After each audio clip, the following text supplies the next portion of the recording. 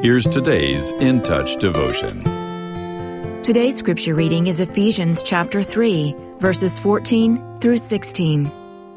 For this reason, I bend my knees before the Father, from whom every family in heaven and on earth derives its name, that he would grant you, according to the riches of his glory, to be strengthened with power through his Spirit in the inner self. Paul wrote his letter to the Ephesians while he was imprisoned in Rome. It wasn't his first time suffering for the gospel, and they knew this because they'd heard his story and had even seen some of the persecution firsthand.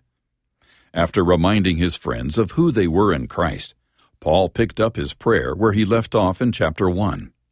He knew well that living as a subject of the one true King isn't always smooth sailing. But he didn't want his persecution to discourage them, so he prayed for their spiritual strength. Paul reinforced the truth of who God is and who believers are in Him. But the Ephesians aren't the only ones who are the Lord's.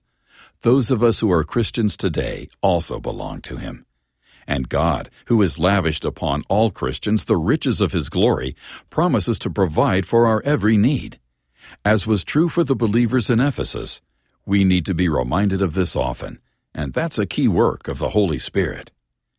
Spiritual strength helps us to endure whether we are suffering or seeing others struggle. It's also what enables us to carry Christ into the world, as we'll see in tomorrow's devotion.